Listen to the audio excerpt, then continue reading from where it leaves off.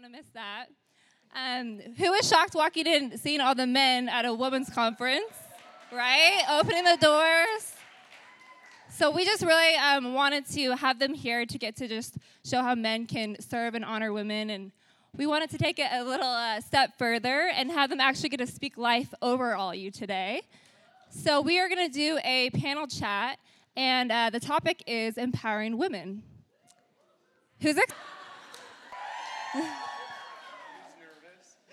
nervous? So we have carefully selected a panel of men, and these are all men who know how to fiercely champion women. So we are going to introduce you. Right here we have Richard Gordon as who is the lovely Libby Gordon's husband. He's also a pastor at Bethel Church. So we are so honored to have you here. Welcome. And then next to him, we have John Bottles. I'm sorry, I always do that. John Bottles, who is an amazing leader here. And next to him, we have Jordan, who is our pastor at River House. And last but not least, Ben White, another amazing leader here. So to get started, we have a question for all of you. We would like to know, how do you guys take your coffee, since it is a coffee panel chat?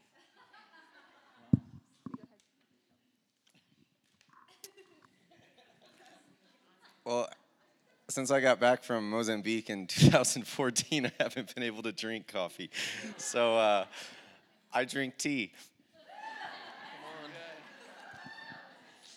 I drink a lot of coffee, and so I've come to enjoy it just black. And it's a love-hate relationship because, like, after I swallow it, my mouth tastes gross. But while I'm drinking it, it tastes good. So. I actually don't drink coffee. It hurts my gut. So I have pre-workout.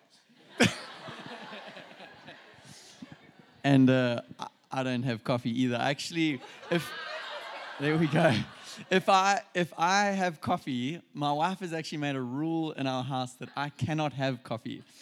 So I work at my mind goes like a million miles an hour. But now if I have coffee, I'm just like hyper. I'm like everywhere, and I can't focus. And so we have a rule: I just can't have coffee at all. But hi everyone, such an honor to be here. Thank you so much for having my wife. Isn't she the best?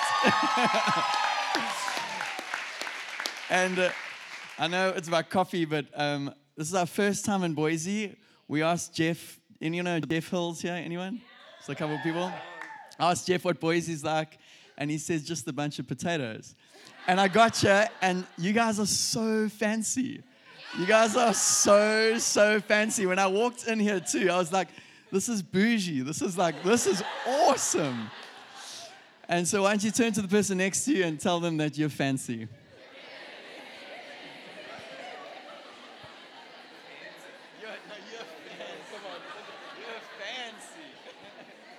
All right, I can tell it's going to be a great chat already. So to start, we just really wanted to have this rooted in the Word. And so our first question for the men is, what are some of the ways you saw Jesus empowering women? Well, I have the mic, so I'll start. I think one of my favorite stories in the Bible is where the woman comes and her daughter is afflicted by demons, and she comes to Jesus, begging Jesus to, please help my daughter. And the disciples look at the woman, and they kind of put her off, and they're like, Jesus is busy, he doesn't have time, he came for the Jews. And they kind of put her off, and she just keeps begging, and she's like, Jesus, my daughter needs help. And it's probably one of my favorite lines in the whole Bible, but when she says that even the dogs will eat the crumbs from the master's table.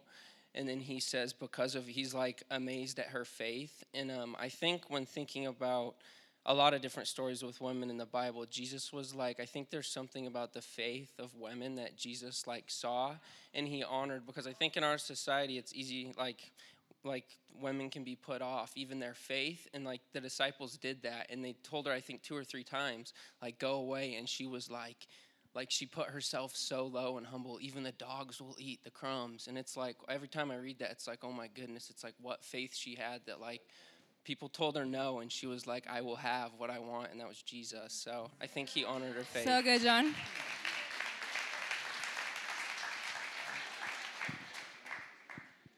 So one story that really stands out to me and immediately that I think of is the Samaritan woman at the well. And, just in the culture and the times, too, for her to be there and for Jesus to actually be talking to her, that was, the disciples kind of took that and, But it was just so amazing to me at her faith and the empowerment that she received from Jesus, just immediately hearing from him, how to really worship in spirit and in truth, and that time was now, that people were going to be worshiping, and that she then was awakened to who she truly was. And that woman too, I mean, just the lies that she had over her life for so long of her identity, they said Jesus talked to her about the husbands that she had and the relationship she was in at the moment. And really, she had been abused all of her life is really what it was. Men had really made her like almost like a prostitute with the way that they treated her. So it wasn't her fault that she was divorced. In that time, men had the choice. They were the only ones that could decide that. And so they were just using and abusing her. And then Jesus came in and said, yeah, this is what you're doing. But he wasn't speaking about the sin. He was speaking about who she truly was, and really empowered her to realize that she was an evangelist and just the power that she carried. And so she goes back to the town and brings all these people to Christ. And it's just just amazing the power that she held and knew she had it, and she needed Jesus to just speak that into her too. And then that erupted, and then that town was saved, a lot of it. Yeah. That's beautiful, man. He stole my story.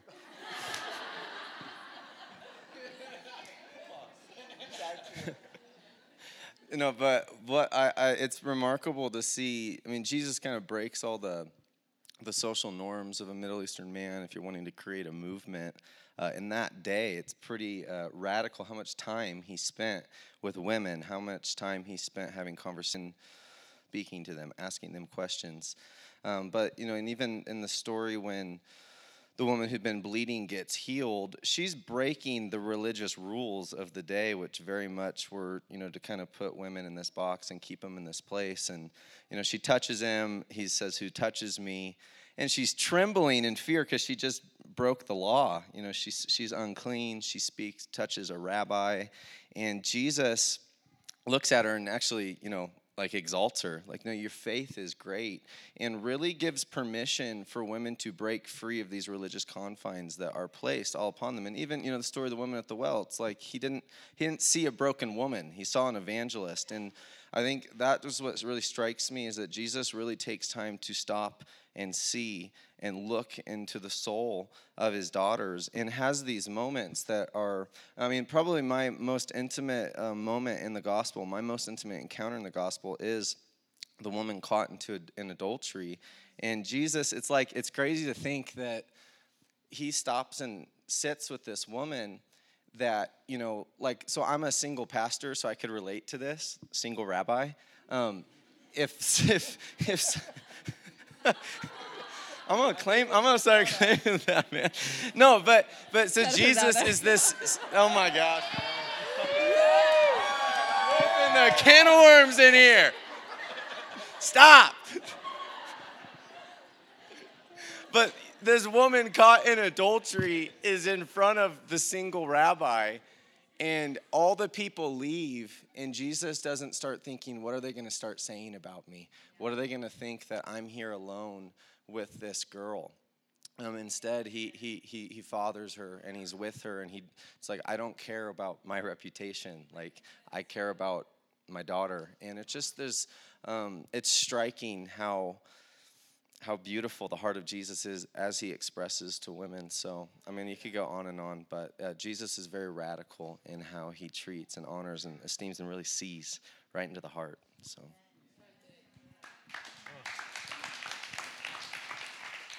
I just love that he said he was a single rabbi. I think we've gathered you all here today.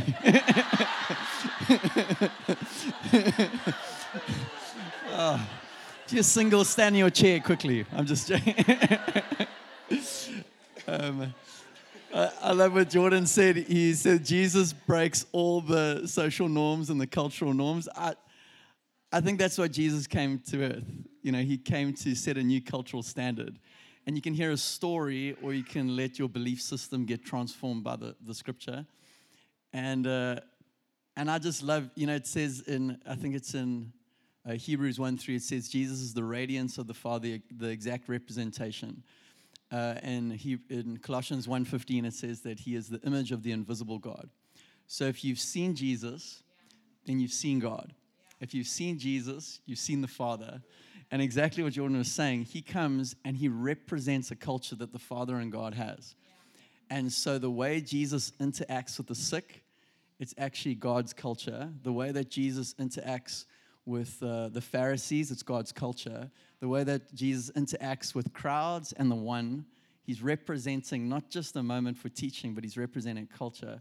And then the way that he interacts with women, he redefines the culture that actually God has in the heavens. And we see that, you know, at the well. We see that with the woman that changes the whole city. He uses a woman to actually be the key to open up a whole city to get saved. And it's just, he just breaks. And what's beautiful is that it means more, because if you understand the Middle Eastern Turkish culture, it actually, a woman could not, was not allowed to read or study the scriptures. And so then it's like, oh wow, he brought them on journeys with him. He changed the norm of the day. And I love, just the one that stuck out to me, it's the story of Martha and Mary. And we see this context, and maybe you can put yourself in the shoes of the story too. And often it's taught and shared like, oh no, this is you as a general church concept, that no, you should really sit and at the feet of Jesus rather than do a bunch of works. But the context is actually woman, and the context between two women. And there's Martha running around. Sorry, there's Martha running around, and she's doing actually what is deemed quite the social norm for a woman to do, to serve and to help. Yeah. And she's running around fulfilling what actually the social norm for a woman would be in that context. She's going and doing that. And then we have Mary, and Mary's actually sitting at the feet of Jesus. Quite like, actually in the Middle Eastern culture, that was the position that a man would take. And the man would take that almost to learn from the rabbi. And she's sitting there in the place of a man learning, where women shouldn't learn and women shouldn't study the scriptures or read them. But in their social norm, they should be the ones running around and helping. And if you kind of have that a little bit. And then Jesus makes this comment, and a lot of the church uses it and deems it on our general Christian walk. But I think he was making a comment about women. And he was saying, it's better what Mary's doing. And I think that he came not just to make a statement that I want you to sit and be with me rather than work, but I think he made a social and a cultural statement saying, actually, woman, it's your role is not just to serve and run around. I want you to come and learn like the disciples learned. And so he comes and changes the game. I just love Jesus. He just... Jesus is cool. He's a cool dude. That's awesome, Richard. So powerful. You're still on that.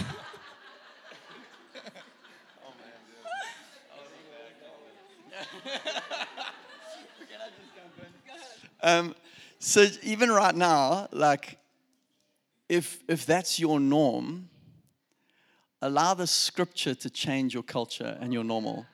You can sit here and listen to people talk about the scriptures and talk, but like, if that, even as I said that, kind of like, ooh, I'm the one that does that, or that's actually how I see myself.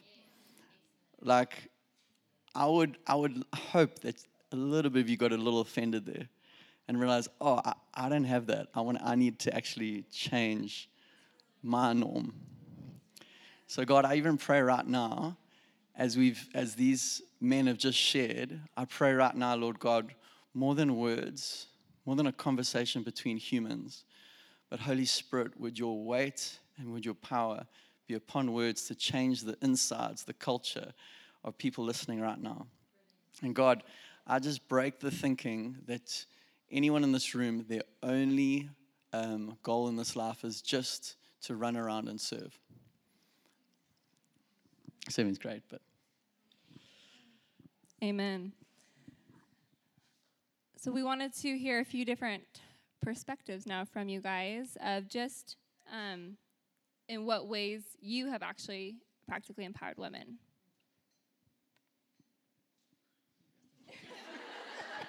I hope someone has an answer. I'll back up even before I answer that. I think I have a pretty deep conviction that the voice of women really needs to be released and honored and exalted. I think it's one of the big keys to, Rich talked about how one woman unlocked a city. I think the voice of women is a key to unlock really the power of the church, of the bride. And I think there's been, like men's voices have been predominantly pretty heard throughout church history, church culture. You study, there's a lot of men celebrated. And I don't think that's a bad thing, but I think it's incomplete. And there's I just feel this very deep burden from the Lord often that the voice of his daughters need to be heard, and that it's almost as if like the song has the melody, the song has there's different parts of the song. I think there's going to be a convergence that takes place when the voice of the daughters and the voice of the sons come together, and something very beautiful is going to be released. And that conviction is very, very core to me, because in my discipleship journey, my primary influencing voices was the voice really of one woman who's here today. And her whispers, her prayers, her voice truly was the most prophetic thing that I've had. And I can look at no other source to find what has shaped and molded and formed me into the man that I am is the voice of my mother. And then even outside of that, probably another woman, and most of you that know, moment of my life in a prophetic sense, again came from another woman, and most of you that know here, I've shared it, but with Heidi Baker in Africa. And so there's such a place of honor in my heart for the voice of women because of the personal fruit that I have seen that bear in my life. And that's not to neglect, there have been men that have spoken powerful things as well, but I'm shaped, I'm forever transformed because of it. And I just think I really have a distaste for this dichotomy, this religious system where it's like women's voices, it's okay, men need to be the preachers. Why are women preaching? Why are women speaking? I still get emails like, why are women preaching in River House? And I'm just like, gosh, 'cause I've been listening to women preach my whole life, particularly one, and I didn't like a lot of them. Oh, man. So practically, I guess, I shared this with the staff, I don't even know when, probably 6 months ago, but I really believe that it is significant for the development of our community that the voice of women be put on the platform and heard and seen and developed and given space to flourish. And so, my mother preaches, Susanna Fleming, who's on the staff. She'll be speaking here soon, I think on the 27th of May, so mark your calendars, ladies. And I think even from the sense of, as a preacher, God's given me anointing to communicate, and the Lord, I really had a shift where he said, okay, now I want you to look past yourself, and I want you to start looking to other voices and creating space for other people to begin to enter into the same place and minister in anointing and power and purity in the ways that God's called them. And I really feel like it's significant for, particularly, I've told Susanna and my mother that their voices be heard in our community, and not just theirs. I think that's symbolic that there is, we're a people movement. We're the Church of Jesus Christ. And so I think that your voices need to be heard. I've spoken personally to many of you, I've something expressed along the lines of there's something constricting my voice. There's something that keeps me from is it valuable what I have to offer? And I think it's beyond valuable. It is essential. It's not a suggestion. There's such a need for the voice of the sons, the voice of daughters to be heard and heard powerfully. And I think that it's synergy. It's greater than what them on their own can be. So I think there is such a spirit of the age right now, this feminism thing, to almost like it is to empower women, but it's to separate it. And I think that God's not just wanting to empower it and hear it be released, but to actually marry it, because then there's something more than the parts can be on their own. So practically, that's one of my passions within a ministry context, is to continue to create space and to see your voice be heard. And I think that looks like literature. I think that looks like the arts. I think that looks like a lot of different things. I'm not just speaking to sermon. That's just my world, being in a rabbi. But, that's practically kind of my hands-on in it, so.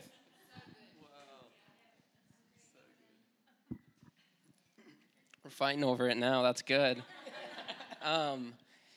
So for me, I think I'm in the marketplace, and so I'm in a workplace that's predominantly male-dominated in commercial real estate, and really there's very few women in the business that are leading and that are not assistants or things like that, secretaries. And it was actually pretty cool because yesterday my mom sent me a video. My sister's graduating from high school this year, and she sent me a video, and it was of my sister getting an award at the school she goes to. The teacher said, in my 6 years here, this is the best econ student I've had.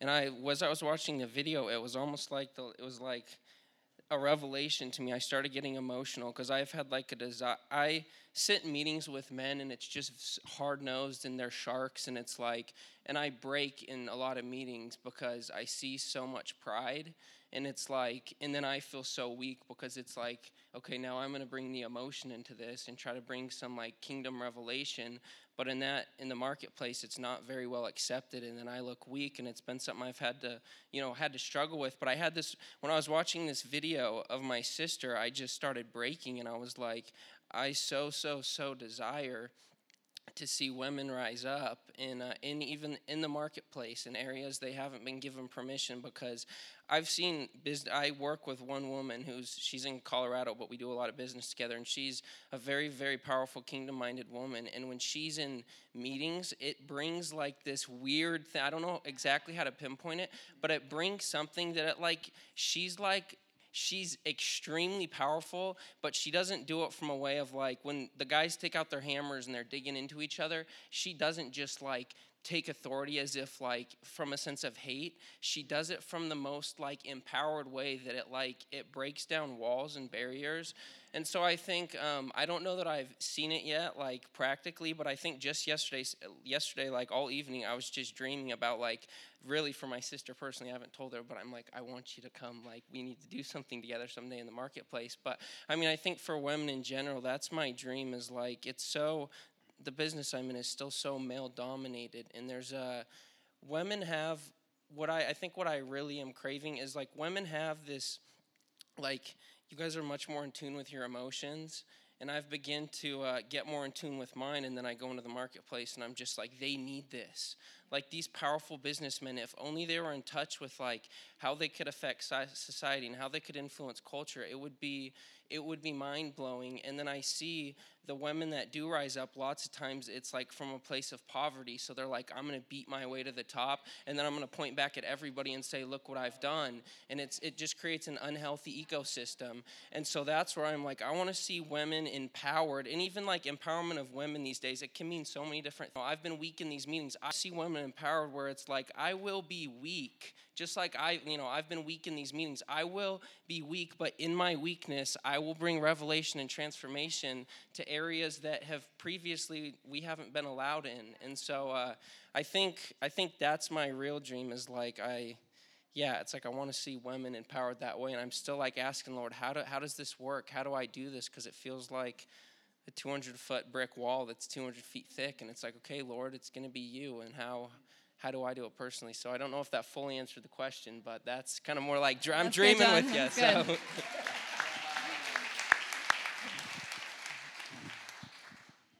So what was the question? Exactly. Okay. So, so yeah, really in my journey too, like as far as me empowering women, that wasn't even possible until my wife really empowered me and gave me the ability to learn how to empower women and to really shape the identity of who I was. And so, I don't want to cry. Hold on. But yeah, she's just such an incredible woman, and the things that she has spoken to me and the way that she's battled for me has just changed my life incredibly. There's several women here who've changed my life incredibly, the way that they've spoke into me. But it's now given me the ability to communicate that back. So really, the most functional way that I empower women is to just speak the truth to them. The truth of who they are. It's just to see who they are and just say something instead of just staying quiet. My past is my past, their past is their past, and we're looking to the future, and we're hearing from the Holy Spirit and seeing what He says and what He sees about them. And so just to speak that instead of just staying silent, and the enemy no longer keeps me silent, so I'm able to speak and just seeing just so many powerful, beautiful women. It's like, if you said something to me right now, I'm going to hold on to that, and that is going to empower me. So what you carry is so vital, and like Jordan was saying, just to release that. It's just so important, and for the women that have released that to me in my life, it's made such a huge difference. And so really what I just encourage is just, you keep talking. I'll try to empower you the best I can, but please keep empowering the men. It's just, you're changing the world, and you're changing in our lives. It's just incredible.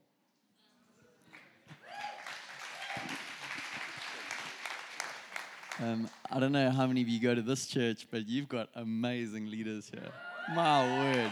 Yes. Like, you can get a bunch of information, but you can hear the heart. I mean, this man starts talking about his wife, and he's like in tears. And then Jordan's like, let's bring it back. Actually, the voices of women need to be released in this place. I'm like, oh, I just love it. I just love it. And are you single too? Strategic placement in the middle here.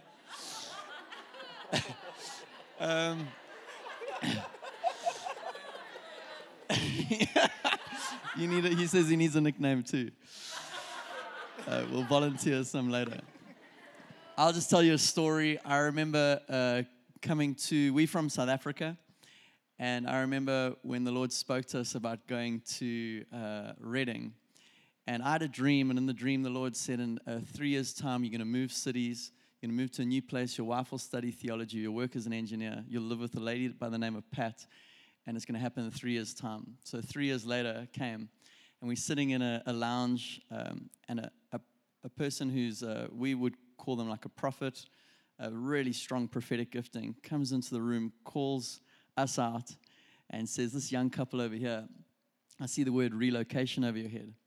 I see you being launched, and I see you going to a new city, a new country, where it's going to be a time of refreshing and equipping, and you're going to be launched from that place. Wow.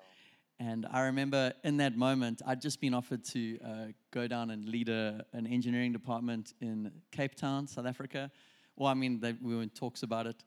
But in the moment, I knew it was going to be the riskiest thing for us would be to move to America.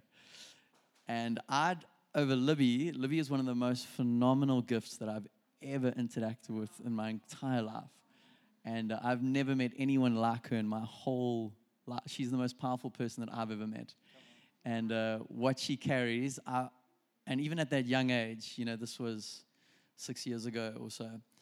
And I remember, what did you say? 7 years ago. Okay. And even at that age, I remember just this. I need to invest into this. And I remember we chatted, and I said, this would be amazing. This would be the thing to do. I want to send you through the school, and I want to see you arise and shine, and for your gifting, and I want to invest and lay down to see what's on your life arise and shine. And I remember, long story short, they said I'd get a green card in 18 months. We needed it in 3. We got it in 3. as I got the green card, I'd just been promoted 3 years early to a senior position in my engineering firm.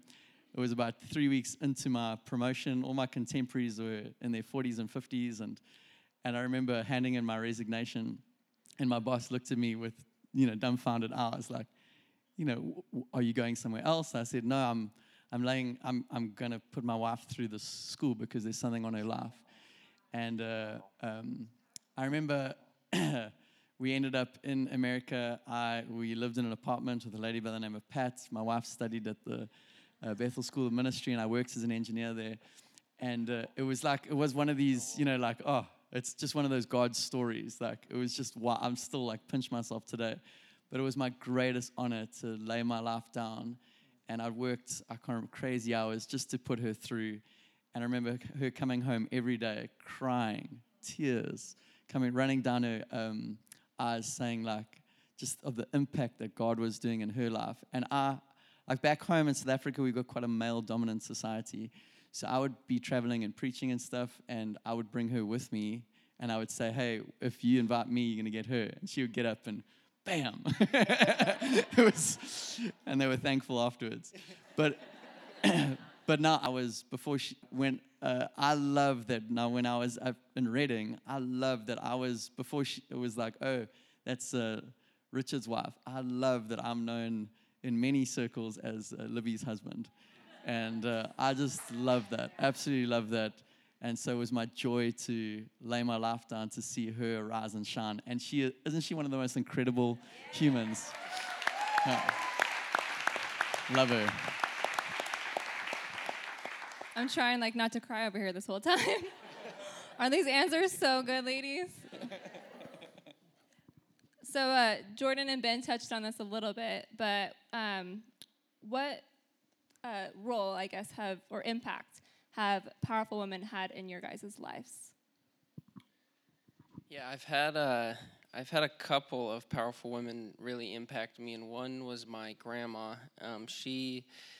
It was an interesting. My grandpa was a Nazarene pastor for I don't know how many years, maybe 50 plus years, and he planted a lot of churches and did all that. And my grandma kind of lived her life serving him, but it was very different from what I'd seen previously when a wife is really serving her husband. And she used to, she would always call me. When I went to college in Phoenix, and she would always call me early mornings just to talk. And it was she had a profound impact on me because the way that she served my grandpa, but the way that she did it was she would always talk about me and your grandpa's ministry. Your grandpa and I pastored this church together, and she taught school, and she got a real estate license, and she did all these things, but she very much served my grandpa. And I remember looking, and I have thought about this a lot recently after my grandpa's passed, but he's passed, and when I'll go sit with her now, and it's just me and her, it's just us talking, she talks about her ministry and what she did, and it's really something that's beautiful that I've found to be truly beautiful, because when I sit with her, I'm like, wow, I'm like, you have so much to offer me, and I've experienced. On the other side of my family, it's been very different, where it's the male. My grandpa shares what he has to share, and my grandma very much, it's harder to have a conversation with because she doesn't. It's what are you passionate about? What do you really want? And I think I kind of shared on it in the last thing I said, but I think one way that powerful women have affected me most is when it comes to humility and my emotions, because growing up, it's I had a lot of humble men in my life, but I also saw culture which said climb your way to the top as fast as you can and be the biggest, strongest, fastest, check all the boxes and you'll make it someday. And I've seen women, I guess this isn't, I'm not trying to promote the woman I'm looking for, but this is, I desire. I see what you're doing here, John. This wasn't planned, so don't take notes. But I saw my. Wait, let them get their notepads out. No, I saw my grandma. Listen closely. Should we pass the mic? No. But I saw my grandma. I remember she tells me stories about my grandpa, and he would come home discouraged. And she would be like the first one to be like, "Are you kidding me?" And she'd call him out and be like, "This is who you are." And she would say, like, she would be like, when he was in the depths of like, I don't know what's happening with the ministry, a church is falling apart, all these things, she was the one who was very much serving. But when it came time for her to like step up, she's like, "That's not who you are." And it's amazing, and that's how I think women have impacted me the most. When in a culture where it's like men are supposed to have the powerful voices, when a woman looks a man in the eyes and says, "No, this is who you are, and you're being weak right now, and this isn't," you know what I mean? It's like it impacts men deeply because we're so unique. And I'm not married, so you could speak on this better than me, but we're so unique. But at the same time, it's like there's something so vital that we need in each other. And so women, it's like your voices, when you when you're intensely like, this is who you are, and this is like, you're not called to that. It's like, wow. And that's affected me just as much as it affected men in my life, because your guys' faith, you see things that men don't see. I think I've seen women that it's like, wow, no other man has seen that. No other man has called me to that, but you have a different perspective. And so, I think to answer the question in one statement, it's like your women's perspective, the different perspective than they hold in men. When they share it, it's profoundly impacted me, so.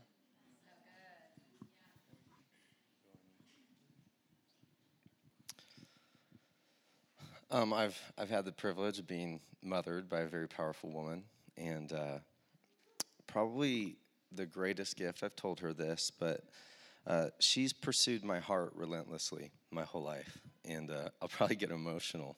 But I mean, I have memories whenever I'd be hurting, whenever I'd be anything, she would always pursue my heart, and that literally would like at times. I have memories. I'm a sentimental type, so I get real sad the last day of school.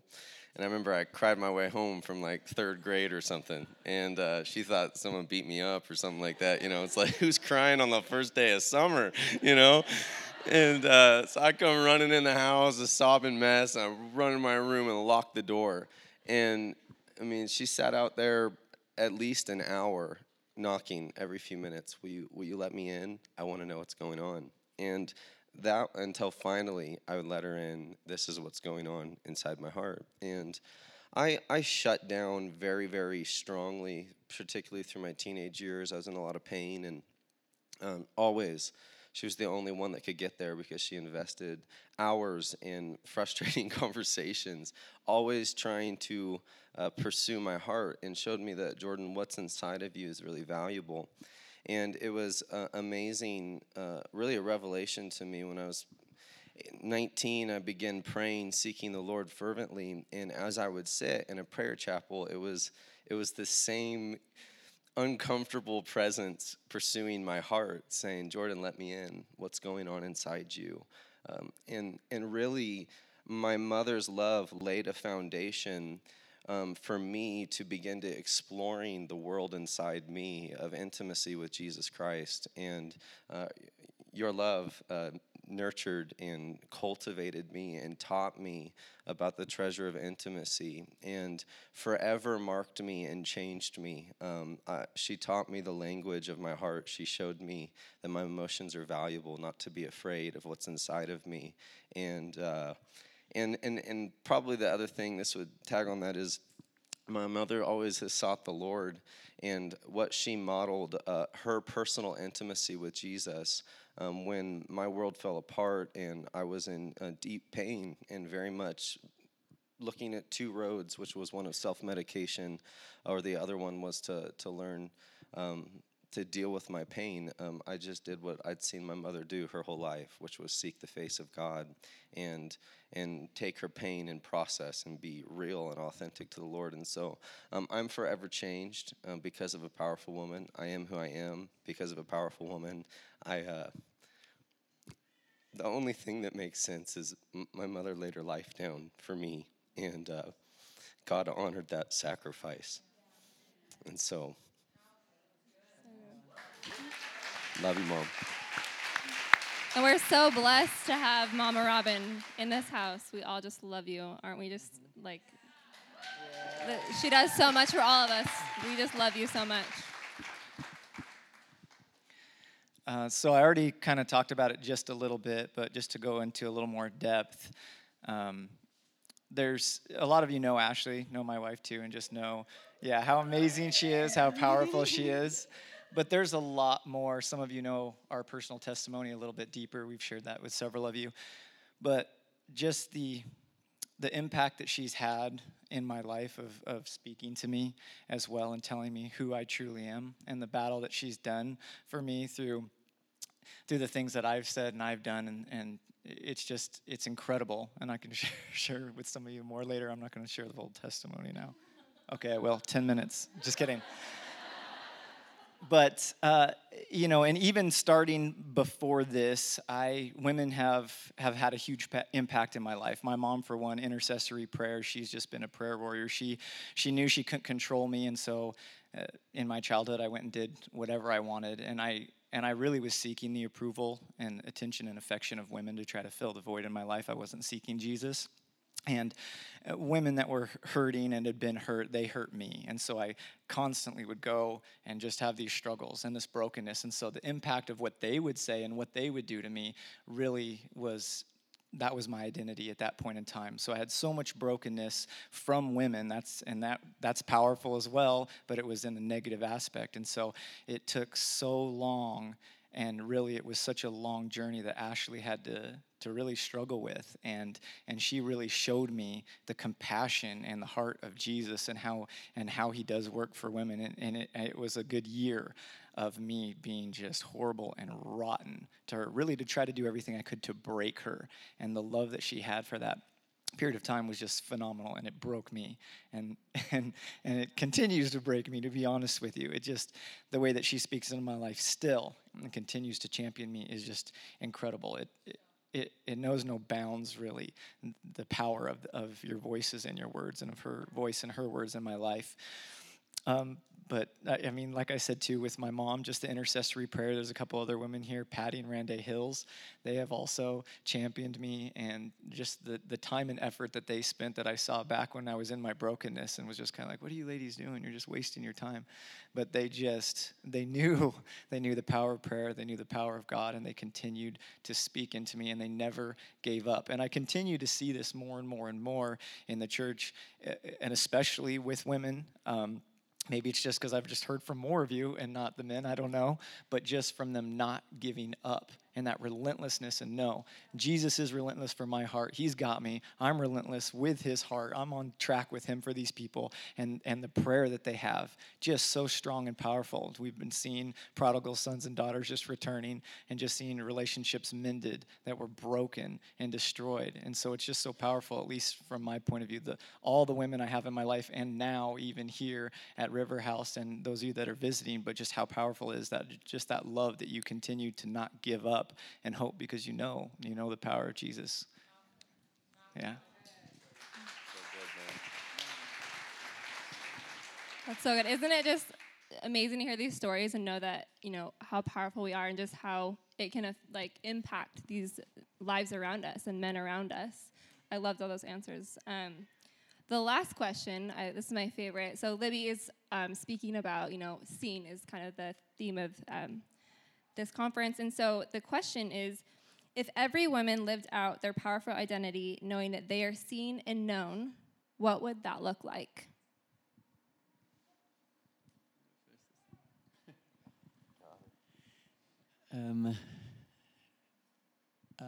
First, I don't know if you can sense that the presence of God is here in a beautiful way, especially after they started sharing. And I want to do something, and I think it's going to unlock what she just asked. And some of you, I believe, you were made for someone to fight for you. And you heard a story of how people fought for them, laid their lives down, like a Robin laying her life down, like Ashley laying her life down, and different people laying their life down. And then you actually heard stories about how different men had laid their lives down for a woman. And I believe that you're actually here And there's a thing about the testimony. The testimony of Jesus is a spirit of prophecy, which means that when someone shares a testimony, it prophesies and says, do it again, God. Do it again, God. Let there be somebody that would walk into your life, that would lay their life down to see your dream come true. Let there be someone that would receive the love that you are giving. Like I love Ben, how he's just to tears because he's receiving love. He's like, and the same, he's receiving the love that Robin gave. And so I believe that the Lord actually wants to mark you, that there'd be men that would come into your life that would actually lay their life down for your dream to come true. And maybe you've been laying your life down for others, but actually I believe that that's just the picture of the church. Jesus died so that actually he died for you. And so just close your eyes and open up your hands, and I'm just going to pray. And even while eyes are closed, if this is something that, as I'm saying, you have not experienced this, you have not experienced someone laying their life down for you, for your dreams to come true, I believe the Lord wants to minister to your heart, and he wants to actually, his presence to be poured out over you. So if that resonates in any way with you, I just want you to just quickly raise your hand just so I can see. That's amazing. It's more than half the room. That's amazing. So Holy Spirit, we just welcome you right now. I can see beautiful tears across the room. God, we just welcome you right now to minister to the hearts of people where they have not had somebody lay their life down for them. God, as these testimonies go out, I pray that you would mark them with radical relational favor. Lord God, that you'd surround them with men and women that would lay their life down to see their dreams come true. Lord God, thank you that you care about their dreams.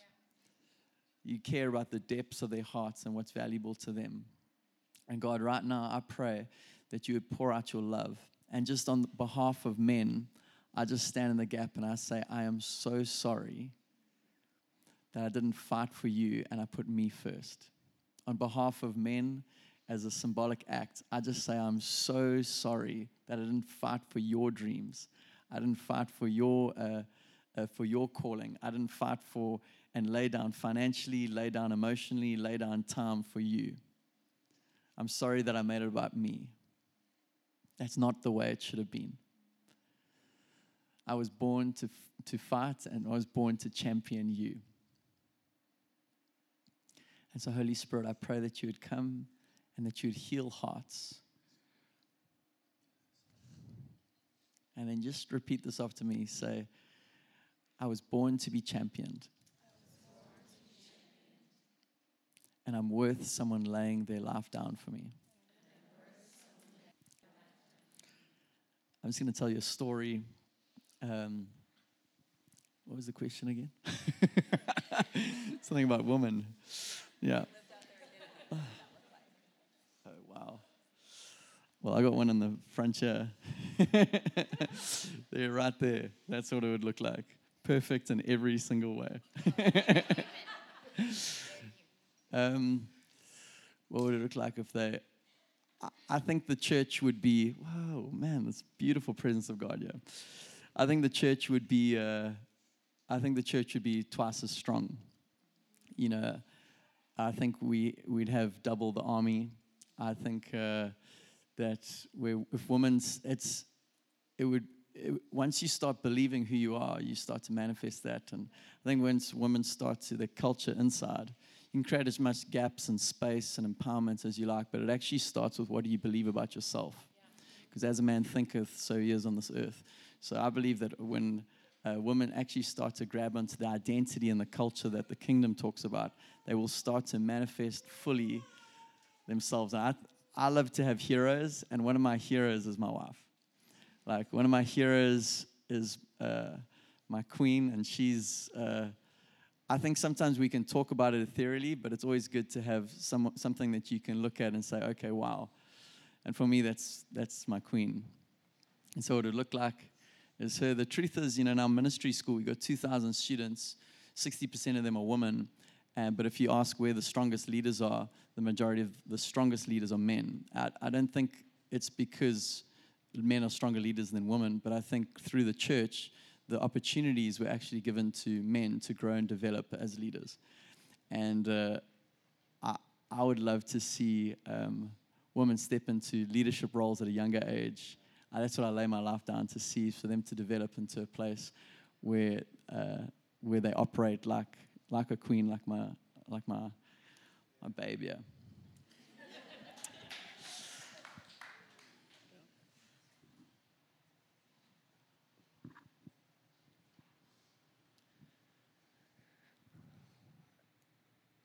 Yeah.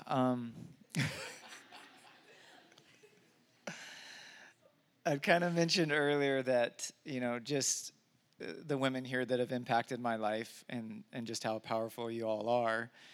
And I just continue to see it grow. So this question to me, it's almost like it's just prophetic for the future. It's not a wow, that would be cool. It's like that is happening. And I see this happening day after day after day.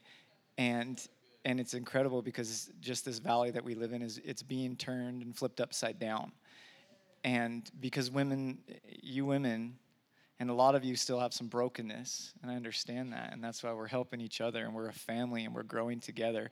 But a lot of you have stepped into that role and that authority of knowing who you are, knowing your true identity, and it is radically changing lives. And then your passion and your hunger to come and just try to receive more and want more, you're going to get filled. You ask and seek and you'll find, and you're just getting filled more and more. And so your passion, it's so inspiring to me too, even to watch the women that set this event up for you. Incredible. Like, you can see the little detail. Like, sometimes it's hard for us to look around, but you look at all the detail and you're like, oh my goodness, like, yeah, this is definitely women did this.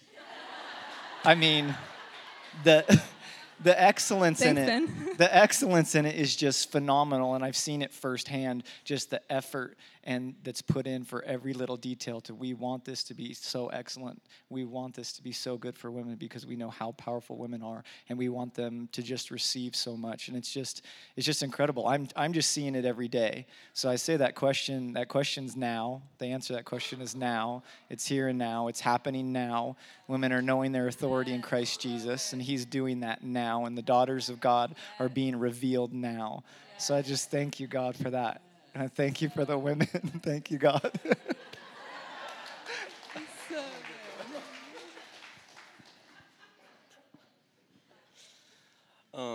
I think when I think of that, I mean, it sounds like revival. It sounds like heaven on earth. It sounds like God's culture becoming our culture.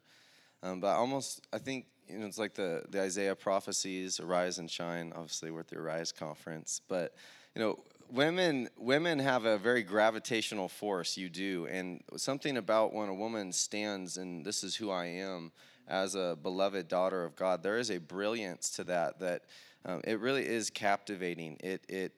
It's there's an authority to it. It's like, and it's not showy. It's kind of like a flower doesn't need to be seen to be beautiful. It simply is beautiful, and people will go to great lengths just to stop and behold. And but I think that I think of the underside of that is I believe that as women step into that, we influence one another as male and female, and even masculine and feminine. I think that there's like this beautiful marriage relationship between the two where we actually are interdependent. Like, I need the expression of feminism for me to truly come into an expression of masculinity, and I think vice versa. And I just can even think of myself as like what Richard shared. That's such an evoking story. Like, he laid his life down because of who he saw in his wife. And I think that as women just stand and like, this is who I am, it has a gravitational force where that's what would evoke in my heart is I'm born for that. I'm born to lay down my life to be some type of vessel that can just that diamond can rest upon, to be a setting, And so I think it will actually give men space to express true masculinity. And there's just this beautiful like that's joy, like that's the marriage relationship, you know, and yes, in the sense of our little nuclear families, but that's the bride of Christ, and I believe that's what Jesus is coming for. And you know, sometimes we're like, when is the end times? End times are here. And you know, I've heard it taught, you know, what if Jesus is waiting until he sees a pure bride, and that's the end times, you know, when he's ready, his bride's ready for a wedding day. And that just sounds like that's what I think of when I hear that question, is like, that sounds like a wedding. That sounds like a bride that Jesus, that's prepared and adorned and anointed and ready for a face-to-face relationship with Jesus. You know, it's like Jesus isn't coming to marry a little girl. You know, he's coming for a bride that's face-to-face and heart-to-heart and intimate and capable of there's this beautiful bride that was so compelling that he went to the cross with joy because he sees her and he saw her and he still sees her. And I just feel like, you know, that's what you have the power to unlock. And I think it will bring this divine alignment to even men. Like, it will trigger, I'm made to champion that. I'm made to lift that up. That's like, you know, so I'm going to stop. That's the single rabbi, but it's beautiful. You know, it's beautiful. It's what Jesus is yearning for. He's coming for a bride, and that's who you are.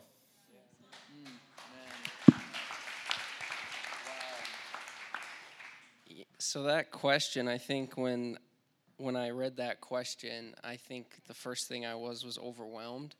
Like, what would it look like if every woman lived her identity? And then it kind of like hit me. It was like, oh yeah, I'm overwhelmed, because it would look like revival was the first thing I thought of. It would look like pretty much what Jordan said. And I think thinking about what like women living and who they are. I remember we were in India, and it had just been Jordan mostly speaking, and it was awesome.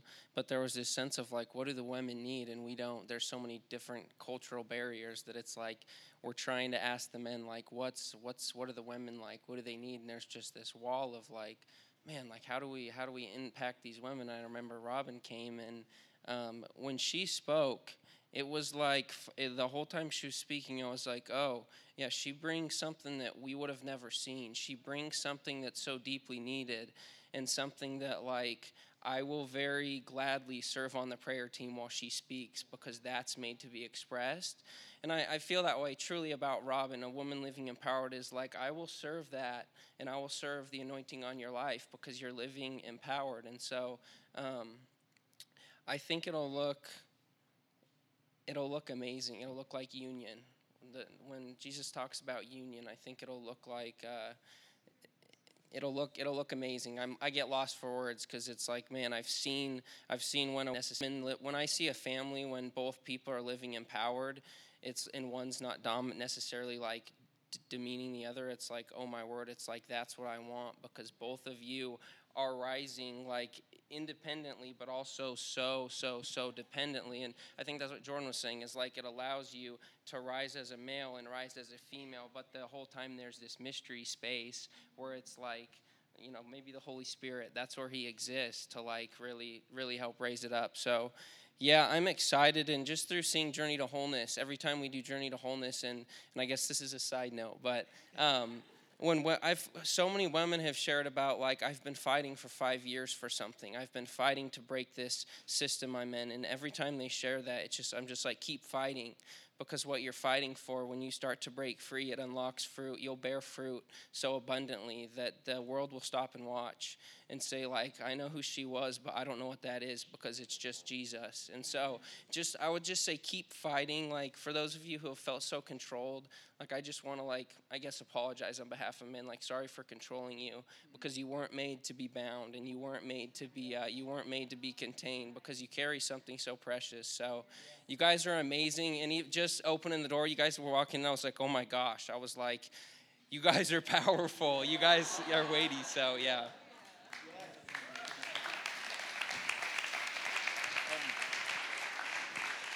Just a thought, when the Holy Spirit fell in Acts 2, it fell upon old, it fell upon young, it fell upon people of color, and it fell upon male and female.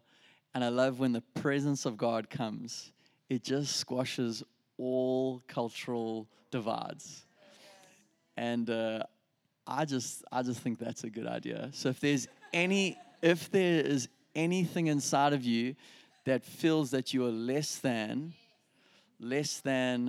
if it's age, if it's poverty, if it's your gender, that just needs to go. Because when the Holy Spirit comes, all that just goes. He falls upon it all. And I would love that. I just love when the Holy Spirit comes. That's good. Close in prayer. You want to pray over?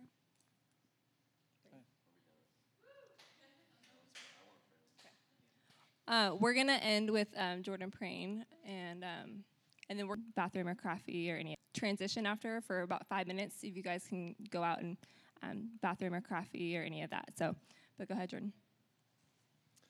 Yes, let's just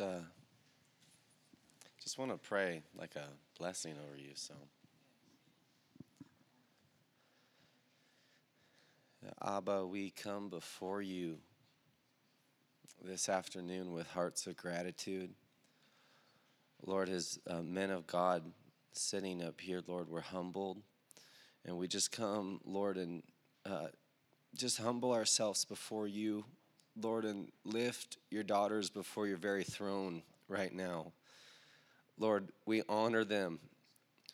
Lord, we exalt them in your sight, and we ask, God, that you will come and open the eyes of their heart, Lord, with a spirit of wisdom and revelation, Lord, that you will give them the ability to look so deeply into your eyes, Jesus, and that as they gaze into those eyes of wonder, Lord, they will find themselves and their souls will remember who they are, and that you will awaken the fierce love of Jesus that is like fire in their bones. Lord, we thank you for the voice of your bride. God, and today I ask that you will loose it. God, any constricting influence, Lord, any residue of religiosity, any voice and word and curse that has been spoken to silence or suppress or in any way diminish the voice of your daughters, today, God, we ask that there will be a loosing, God, a loosing of the word of the Lord. We thank you, God, that you say your sons and your daughters will prophesy, Lord, and we ask that the prophetic word of heaven will flow unhindered through your daughters, Lord, and where there has been barrenness, where the enemy has taken, there will be a full-fold redemption, Lord, and that you will come like a rushing wind and you will resurrect things, God. We thank you that where there's been dry bones, God, that were dried out because of religious systems that were birthed from fear and manipulation and control, Lord, that your daughters will rise today, God, like an army, Lord, that is just carrying the word of the Lord like a double-edged sword. God, we ask that your favor will rest upon them,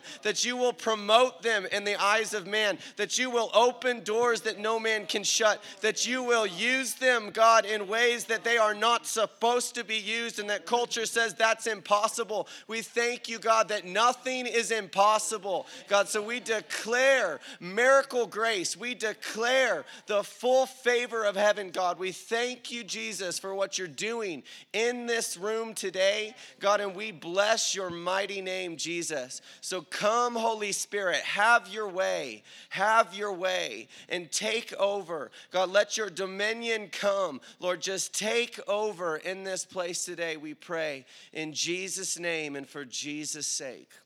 Hallelujah.